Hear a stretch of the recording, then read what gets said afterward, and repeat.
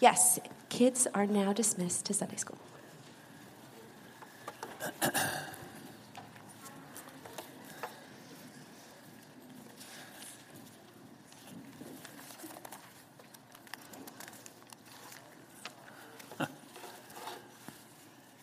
This morning, I'd like to, as Brittany mentioned, just begin a short 6-week sort of a mini-series on the subject of relationships. We've been talking quite a bit about generosity and how important generosity is to a Christian lifestyle, and kind of would like to wrap that up by talking about generous relationships and just how important they are to all of our maturing and growing, and how we need them. And then after our annual meeting, my intention is to begin a study in the book of Thessalonians, 1st and 2nd Thessalonians, which was written by the Apostle Paul because people were confused about the second coming. And so I'd like to kind of launch from there into a number of different facets of what the Bible teaches us about the Lord's return. And just kind of, we live in interesting days, and people asking a lot of questions about what's going on in our world and where are we at and so on. And so I'm kind of looking forward to just taking from Scripture that which God would have us understand about the Lord's return and about the future. But in these next couple of weeks, I'd just like to talk this morning about friendships, and then next week about families, and the week after, a couple of weeks, about marriage, and then after that, a generous relationship with God and what that looks like, and what Scripture has to say. And I know that we all have friendships with people whose maybe families or marriages are struggling. And I'd really like to encourage you to use these few weeks as an opportunity to invite somebody else to come and hear what God has to say about those subjects. And, they're relevant to an awful lot of people. And so I'd encourage you to just, even now, think about it and ask the Lord to put somebody on your mind. Who is it that that, whose family is maybe struggling, or there's some dimension of family that, we just came through the holidays and everybody has family stories. And maybe there's somebody that you say, I ought to invite so-and-so to come to church with me and hear what God has to say about families or about marriages, and that you would take advantage of these next few weeks just to do that. Our church, I hope you understand and know by now, is committed to helping one another develop God-first believers. God-first believers. And the idea is that we would come to that place where the first consideration in any aspect of our lives would be God. A God-first believer. There's lots of people who say they believe in God. But if you ask those folks, well, tell me about the God you believe in, oftentimes there's not much there. And that kind of a God, kind of the God of our own imagination, is not much of an influence on people's lives. And so we're committed to helping each other develop a God-first life. It's the way we talk about a disciple. A disciple, which is what God desires for all of us to be, is somebody who, in every aspect of their life, considers God first and is lined up. I think most of us, if we were honest about it, we start out kind of being me first people, right? When we're born and we start growing up, we're kind of me first, and it's all about me. And then somewhere along the line, Lord willing, somebody says something or some circumstance comes into your life, and all of a sudden you find that there's kind of a curiosity inside about God. I wonder if there is a God. I wonder if God cares about me. I wonder if God speaks. I wonder if he says anything. I wonder if you can know God. And we begin to be curious about this God that, we begin to wonder about. And I think if we pursue that curiosity, we will become convinced of the truth about God. Move from curious to convinced. In the Bible, in Jeremiah chapter 29, God makes a promise, and he says, "You will seek me and you will find me when you seek me with all your heart." If you're serious and you really want to know, is there a God, and does he speak, and can I know him, and does he care about me, and does he know me? If you're serious about that and you pursue that, God makes a promise and says, he will make himself known to you. You can know God. And so when you move from being curious to being convinced, that's a great step in the right direction. But then even after we're convinced, The next step then is to become committed to that which we're convinced about. And once we're convinced of the truth about God and so forth, there's a process of committing ourselves to live according to the truth that we're convinced about. And so we go from kind of curious to convinced to committed. And when we're committed, we begin that process of becoming God first, or becoming disciples of Jesus Christ. People who make God their first consideration about everything. And so I wanted to suggest to you this morning that part of that process of growth, of maturing into a God-first believer, is friends, generous friends, friendships. In fact, I would go so far as to say it's impossible for you and I to become all that God intends for us without generous friendships. It's part of the process that God designs for us in order for us to grow. We need friends. In the book of Romans, I think Paul puts it, there's a number of different places, but in Romans chapter 1, verse 11 and 12, Paul is writing to the Romans and to that church there, and he says, I long to see you that I may impart to you some spiritual gift to strengthen you. I want to come and be with you, and in order that I could impart a spiritual gift, but not only that, it works the other way too. That is that we may be mutually encouraged by each other's faith, both yours and mine. We need each other in order to mature or to grow in our faith. In Romans, another place in Romans chapter 12 and verse 4, he's talking about how the church is like a body. And here's what he says. For as in one body we have many members, and the members do not all have the same function, so we, though many, are one body in Christ, and individually members of each other. Paul likens the church to a body, your physical body. And he says, your body's made up of all different parts, and none of the parts have the same function, but they're all part of each other and interdependent upon each other in order for the whole body to function. And he pictures that as an example of the church. And if you think about that, how important it is that we have relationships that are generous with each other in order for us to develop into the people that God calls us to be. One of the best things I read, I think, in a long time about this whole subject came from Andy Stanley, a pastor down in Georgia. And he sort of deciphered that there are 5 ways that God grows people up. 5 different contributions God makes that enable people to grow or to mature. And it's interesting, if you think about this, one of them he calls providential relationships. One of the 5 absolutely necessary parts of maturing into a God-first person is these relationships that God actually orchestrates. And I think it's true that if you think about your life up to this point in time, and you think back, you will discover there are significant people along the way who made contributions into your life. Significant people. Maybe it was your parents. Maybe it was a grandparent. Maybe it was, for Barb and I, it was a professor at college where we went who made a significant investment in our life that I would say, matured us a great deal in the college years. It might be a pastor when you were a kid, a youth pastor that had a significant impact on your life. And you will recognize that these providential relationships that come and go in our lives are orchestrated by God for people to make a deposit in our life and for you to make a deposit in their life. And these relationships are absolutely essential. Now, I know some of you are wondering, what are the other 4 things that we need to grow? Well, I'm glad you asked. The first one is practical teaching. Practical teaching. You cannot mature without Scripture. And so practical teaching is an absolute necessity, okay? Second is private disciplines. In other words, one-on-one time with God.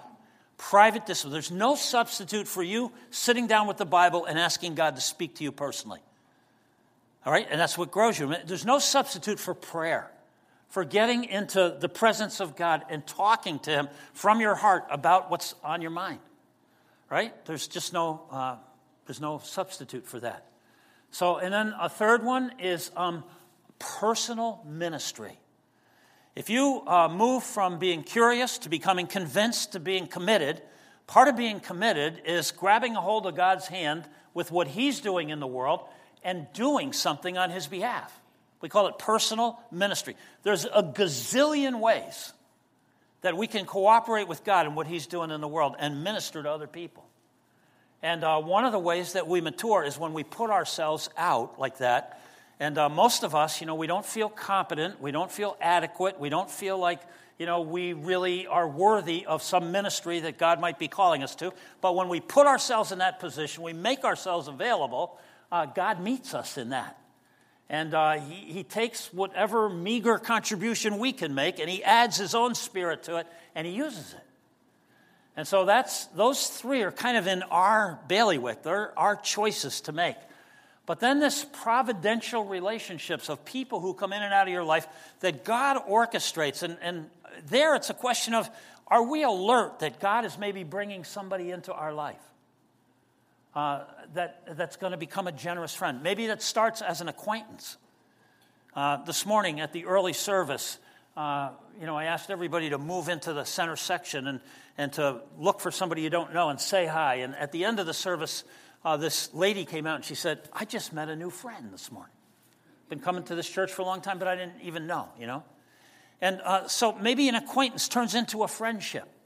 And then the final one is pivotal circumstances. God will use circumstances to grow us. We all hit adversity at some point in time, right? There's all kinds of ways that God has to get our attention. And these pivotal circumstances, what we do with them and how we respond to them determine an awful lot about whether we grow or whether we get stuck.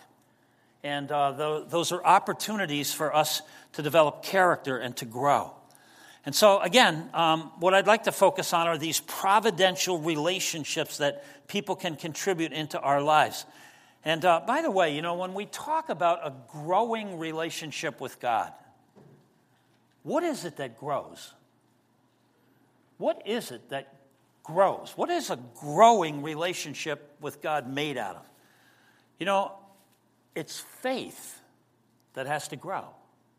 Faith is just confidence in God, right? But the whole world is in the mess it's in because our original parents, Adam and Eve, chose to not have faith and not trust God's word. You remember the story, right? God says, look, all of this is here for you to enjoy. I had this huge creation. You'll be the rest of your lifetime discovering how great it is, and it's all for you. There's just this one tree. It's right in the center. It's about right and wrong. It's about good and bad. That's my department. Ask me about it. I'd be happy to tell you what's right and what's wrong. Just don't eat from that one tree out of all the creation. Trust me, God says. Trust my word. Put confidence in what I'm telling you. No. And all of the stuff that we hate about life is the result, ultimately, of not trusting God. And so when you realize what an important part trust really is, it's trust that has to grow. And the whole Old Testament, really, if you look at it and read it, is God saying, trust me. Trust me. And the whole New Testament is Jesus saying, put your faith in me. Put your faith in me. Trust me. Trust me. The whole Bible is about a relationship with God that grows by trusting him more. Christianity really is an invitation to trust God. It's just an invitation to enter into a relationship with God through faith or trust. And so as our confidence in God grows, we grow. The more faith we exercise, the more we grow.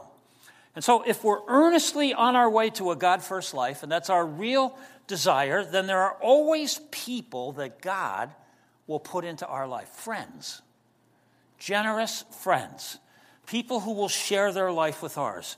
I don't know if you remember, but over Christmas, over the month of December, we had different people that we interviewed and asked questions to kind of illustrate the points we were trying to make from the scriptures.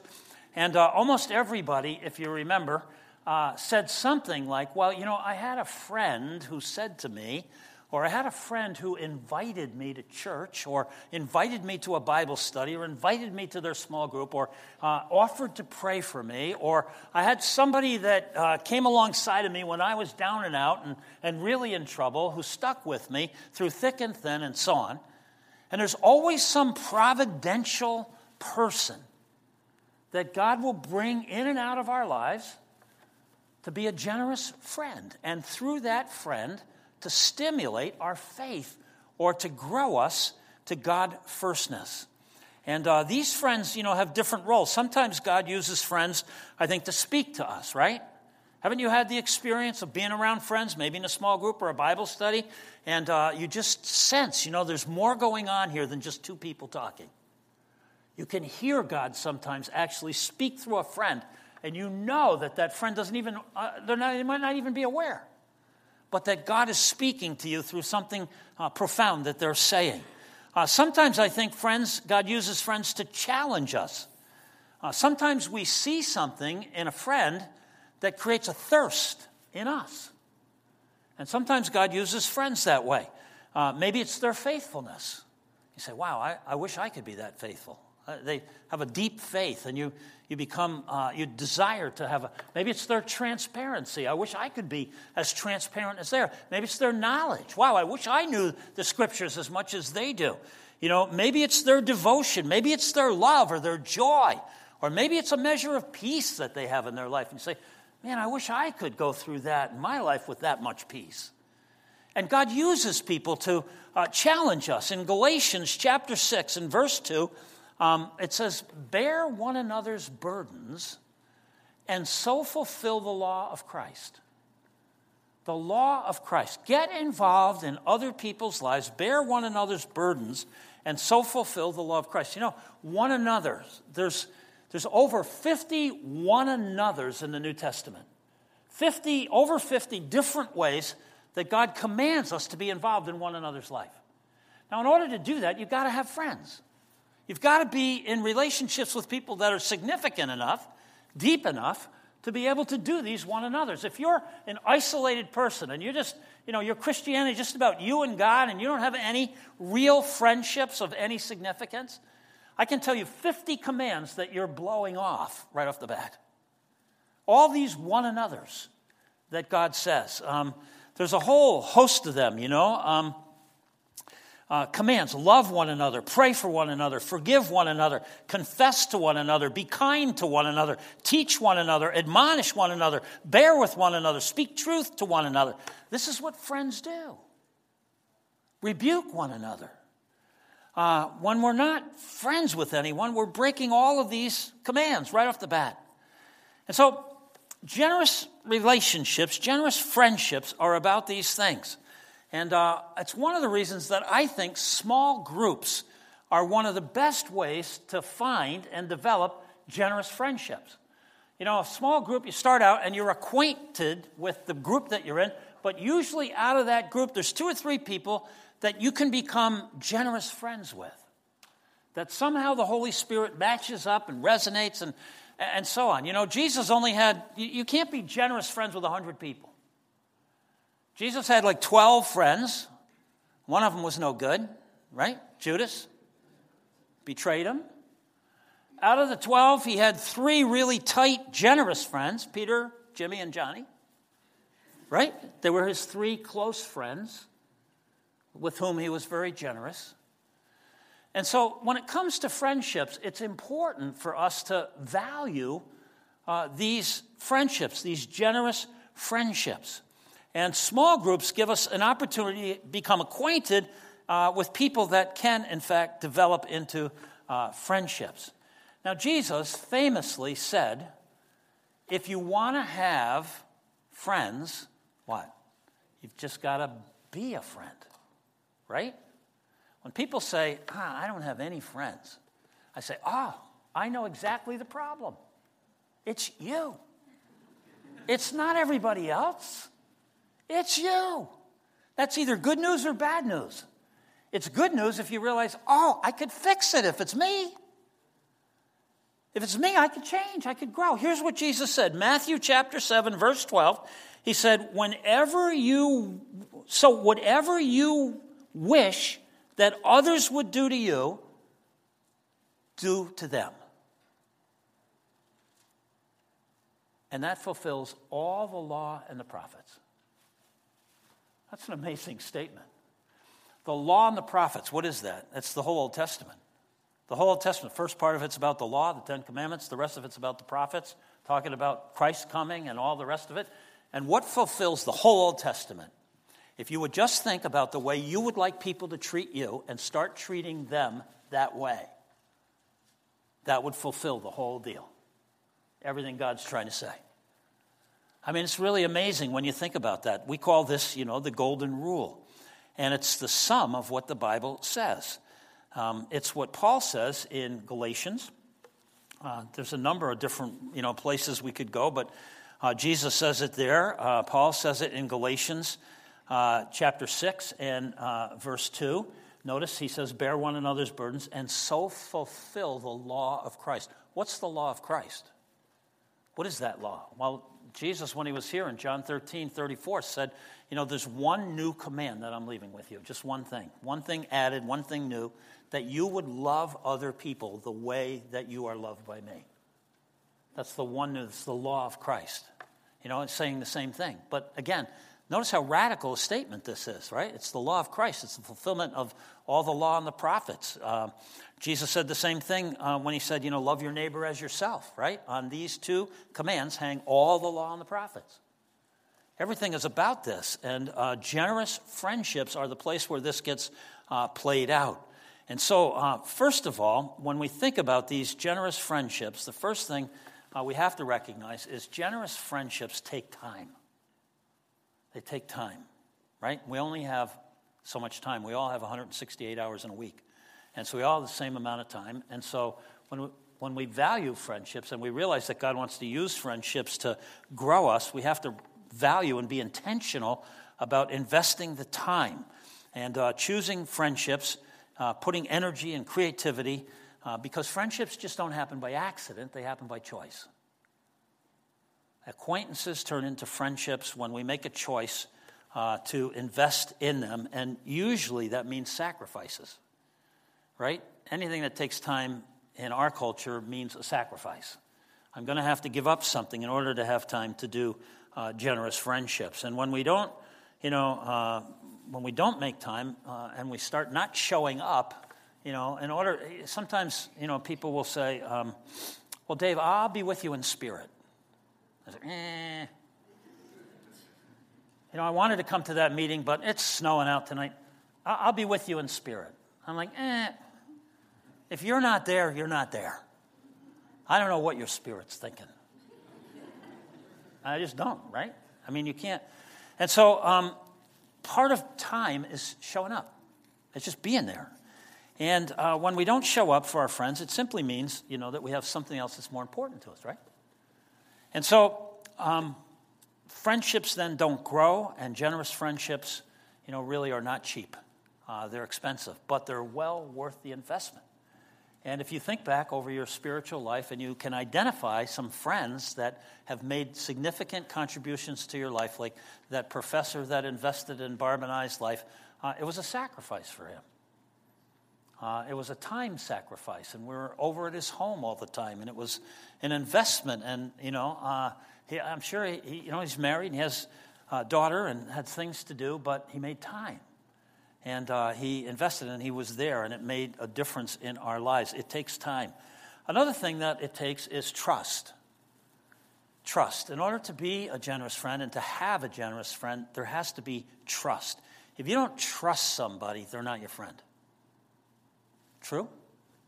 If somebody doesn't trust you, they're not your friend. They're an acquaintance. But trust is at the root of generous friendships. Proverbs has a lot to say about friends. And you can kind of cull through Proverbs a lot to say about friends. Proverbs chapter 20 and verse 6 says this, many a man proclaims his own steadfast love, but a faithful man who can find? Another translation of that goes like this in Proverbs 20, verse 6. Many people claim to be a friend, but it is rare to find somebody who is truly trustworthy. Rare. That's why when we talk about generous friends, you can't have just tons of them. It's rare to find somebody who is totally trustworthy. And so I ask you, do you have a friend that's trustworthy? That's totally trustworthy. What does it mean to be trustworthy? Do you have a friend that you trust with your secrets? Do you have a friend you can talk to about your feelings of failure or guilt? Do you have a friend that you can share your fears with? What does it mean to be a trustworthy friend? Do you have a friend that you can be totally honest and transparent with? Do you have friends that you trust in your life? Trust takes a long time to build, and you can lose it like that in a second. One careless word, one gossip, you have this trust situation with somebody, and it's very easy to lose that trust, and it takes a long time to build. Some people have what psychologists call trust issues, right? And trust issues are, when we've been wounded or hurt, maybe as we're growing up, we've been betrayed or rejected or abandoned or maybe even abused, and we've just decided, I'm not going to trust anybody anymore because it just hurts too much. And so we cut off the possibility even of having generous friendships with God's children that could develop our spiritual lives further toward God-first living. Trust takes lots of time to build, and so we need help sometimes with getting past, sometimes if our spiritual development is stunted and we just feel like, well, I'm at the same place year after year and I'm not really enjoying my relationship with God. It's not going anyplace. A lot of times it's just that, I've shut myself off from the possibility of other people making contributions. And God has invested in each of us gifts and abilities and talents and experiences and personalities that we all need each other.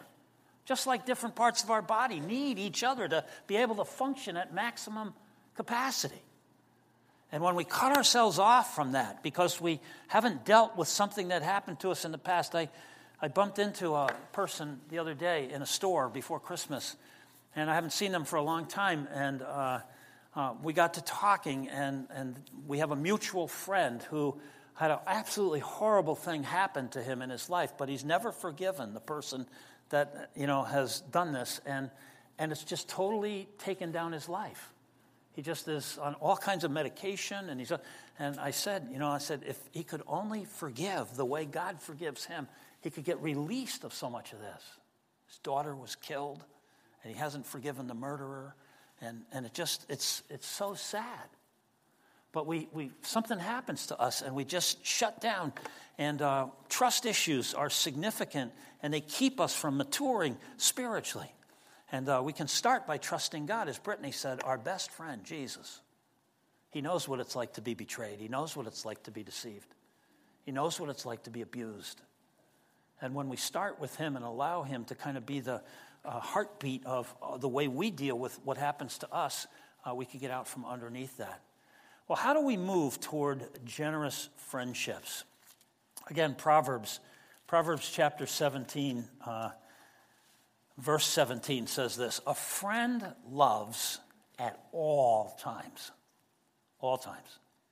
A friend doesn't love sometimes or most of the time.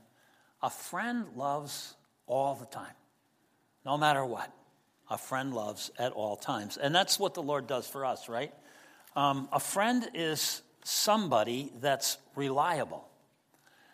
Somebody said one time, the greatest ability you can have is reliability. Isn't that good? The greatest ability you can have is reliability. Friends love at all times. They're reliable. They're dependable. A friend needs you. When a friend needs you and you refuse, you won't forgive, you won't extend grace, you won't speak truth, you won't share resources, you actually distance yourself from God. One of the great passages of Scripture is the book of Job, which is really the story of a guy named Job and his three friends. The whole bulk of the book is about the interaction between Job and his 3 friends. And you remember the story of Job. God decided to test Job, and God allowed everything that could go wrong to Job. And then Job has these 3 friends. And these 3 friends come, and they're trying to tell him, Job, you must have screwed up because God wouldn't do this to you if you didn't screw up. And Job's like, I didn't screw up. He's like, I haven't done anything that deserves this, and I can't figure it out, and I don't understand. And Job's going through this absolutely really difficult faith crisis kind of a time, and he's got his 3 friends, and they're all arguing with him instead of being supportive. And in Job chapter 6 and verse 14, here's what the Bible says. He who withholds kindness from a friend forsakes the fear of Almighty God. He who withholds kindness from a friend, all right, forsakes their relationship with God. That's pretty serious. In other words, the way we treat our friends has a direct impact on our relationship with God. That's how significant friendships really are in God's economy of growing us and maturing us. Job is, interacting with his 3 friends, and at this point, this is what happens. If you withhold kindness, if you're not, a friend loves at all times.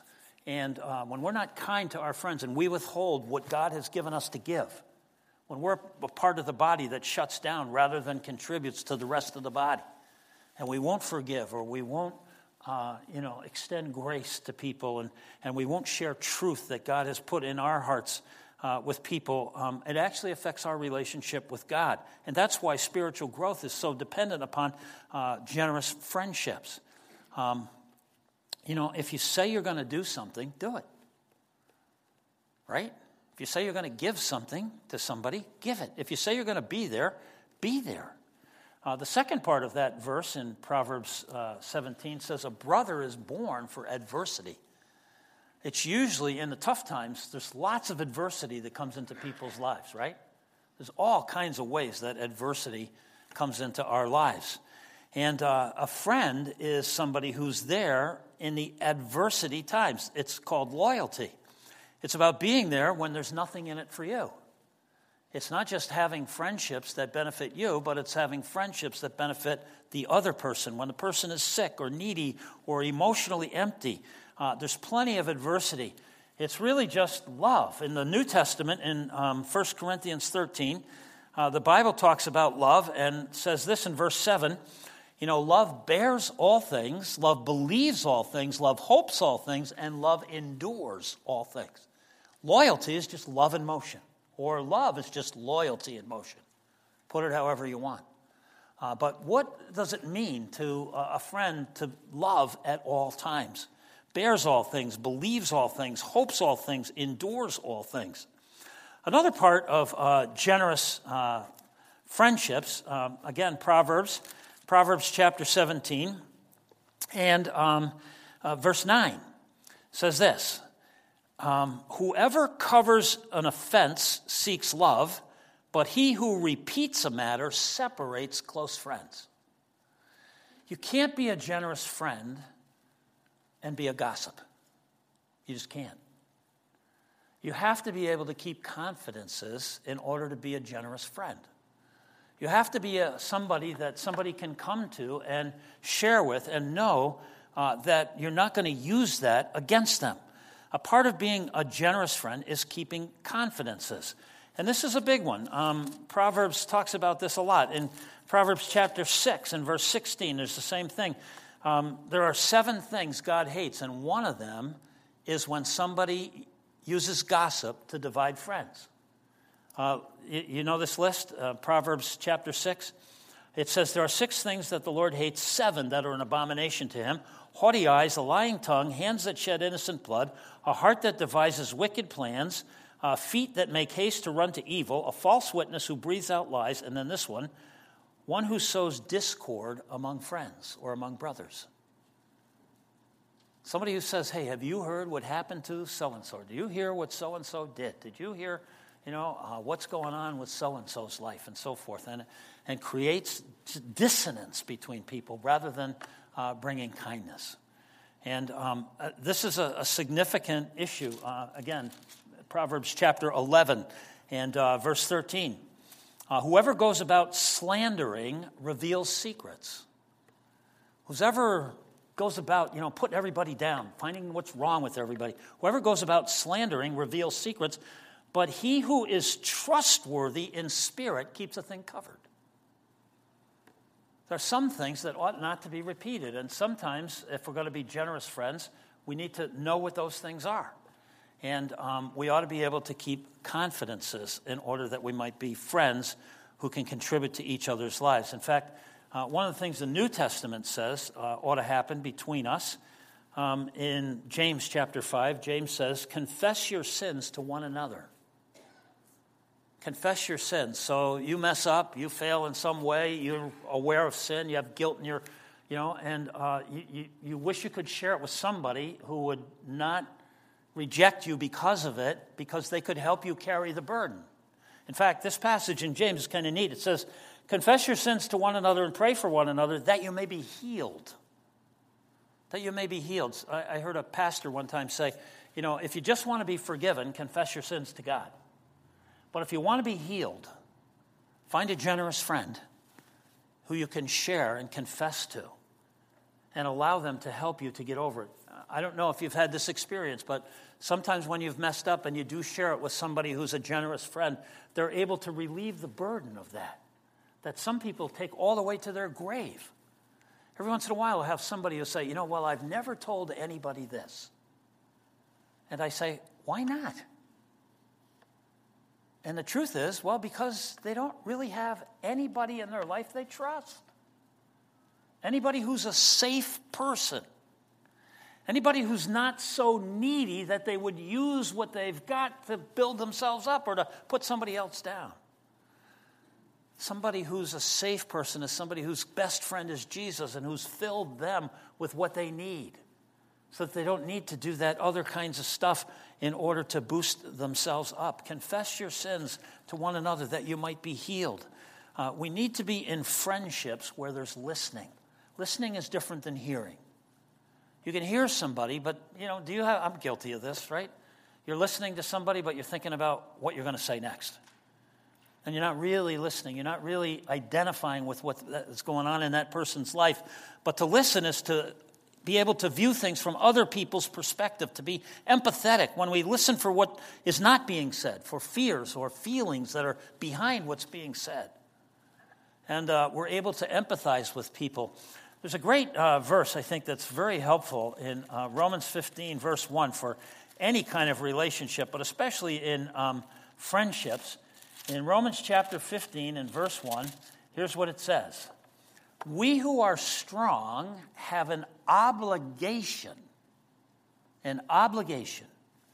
to bear with the failings of the weak and not just to please ourselves. That verse blows my mind because in every relationship, most people consider themselves the strong one. Right? In every relationship, most people consider themselves to be spiritually strong.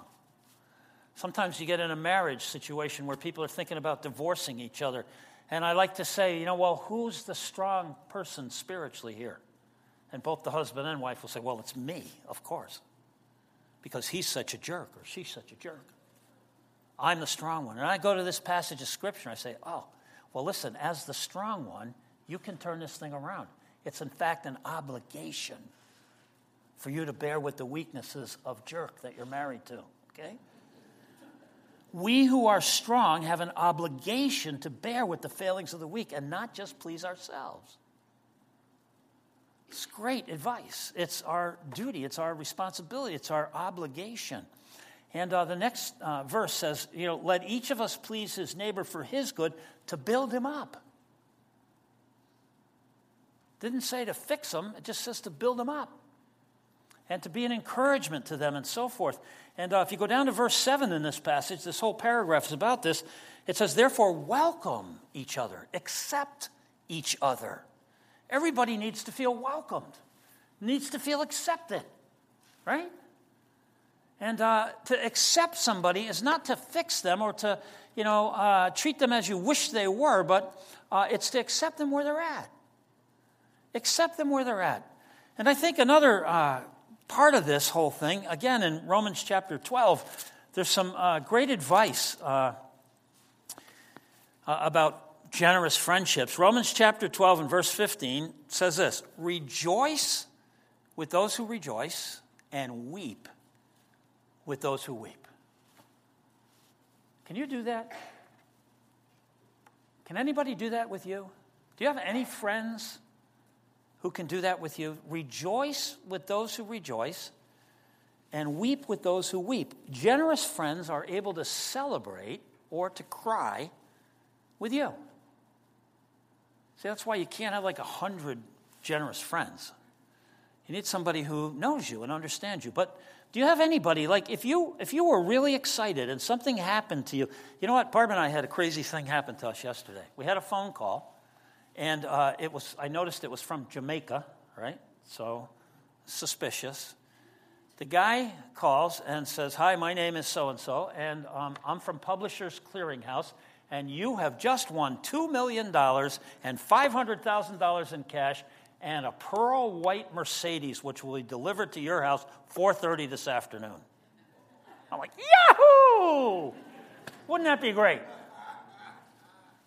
The whole thing, of course, if you send me $200, that kind of stuff. But for just that second, to think, well, how would it change my life if I had $2,500,000 and a new Mercedes?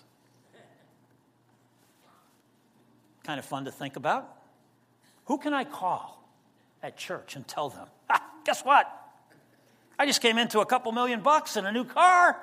Are you excited for me? Are you happy for me? Or are you going to be jealous of me now?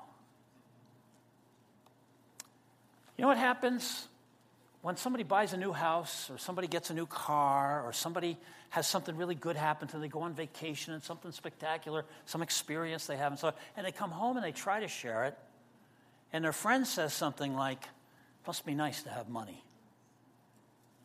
Or, some people have all the breaks. You know what happens to that person? They don't share what's exciting to them anymore. They don't have somebody in their life who can actually get excited about them anymore. And that's sad. Because here's the Bible saying we ought to have some friendships where people have enough margin in their life that they can get outside of themselves and really be genuinely excited for you because God has blessed you in some way or another. Do you have that? Do you have friends who actually can get excited for you? Barb and I have a good friend. He went to the Lord now, but he had 2 daughters, and one was older than the other. And the older one couldn't get pregnant, just couldn't have a baby. And the younger one had a baby. And he was all concerned. As a dad, how's my older daughter going to handle my younger daughter? Can my older daughter get excited for my younger daughter having a baby when she has tried so hard and it's just met with frustration? Can we get outside of ourselves and rejoice with those who rejoice, and be happy? And on the other end of the spectrum, can we weep with those who weep? Do we allow God to meet enough of our needs so that we have some margin in our lives to get involved and bear another person's burdens and come alongside of them and stand with them and help them and be an encouragement to them? Do we have margin to cry, when somebody else is really hurting? When you're in pain and you're struggling and you're broken and you're frustrated, is there anybody in your life who cares and who knows how to come alongside and just be there for you? So often right here is where people get into a victim mentality. Poor me. And they've got all this stuff going on and they're really broken and they're hurt and they're thinking, poor me, and they have nobody they can tell. And they have nobody who really cares, who they're convinced really cares. And so what happens, they just, poor me. And, they can go that way to their grave, just never really recovering from the brokenness that life deals to all of us, the adversity and so forth. And we need one another. We need generous friendships. We need people who are safe, who are a safe place to go when pain comes into our lives. somebody who will help carry the weight of our burdens. And when we feel weak and overburdened or embarrassed or shameful or rejected or fearful or we feel like a failure, we need somebody who can come alongside and just enter into our pain as well as enter into our excitement. Do we have friendships? Are we friends like that to anybody? What if we had a resolution this year that we would allow God to bring at least one of these friends, new person into our life, whereby we could contribute to each other's maturing in our faith, that we might become more God first, more Jesus-like people, in order that God could grow us spiritually into more God first people. Friends, you cannot be what God intends you to be without some significant people in your life. It's not a solo sport. We are part of a body. We are members of one another. And nobody can be friends with 100 people like I'm talking about here. But everybody needs a few friends in their lives. Let's pray to God. Heavenly Father, I thank you that you've designed life so that there would be significant contributions from person to person. And I'm sure that all of us who are believers and who have walked with you for a while could identify people who have made significant contributions into our lives in all different kinds of ways. And Lord, I pray that you would help us to just take a moment to reflect and think, am I that kind of person to somebody else? Can I just take the golden rule and just think about how it is I would like people to treat me? And to allow you then to put somebody into my life who needs that kind of treatment and who would receive it from me. And that I might be a friend, and that we might develop these friendships, Father, that are generous, and that we'd be willing to sacrifice the time, and that we'd be willing to be worthy of the trust, and that we would become safe people. And that, Father, as a result, you could free us from the stuff that keeps us from becoming God first. And as a result of that, that we would bring glory to you, to who you are and to what you're able to do. And we thank you, Father, for your presence in our life. And we thank you for the friendship of Jesus, as Brittany said, our best friend. And it's through Jesus ministering in our life that we are freed up to be able to be this to each other. May the model of our relationship with Jesus be the model of our relationships with one another. For Jesus' sake, we pray. Amen.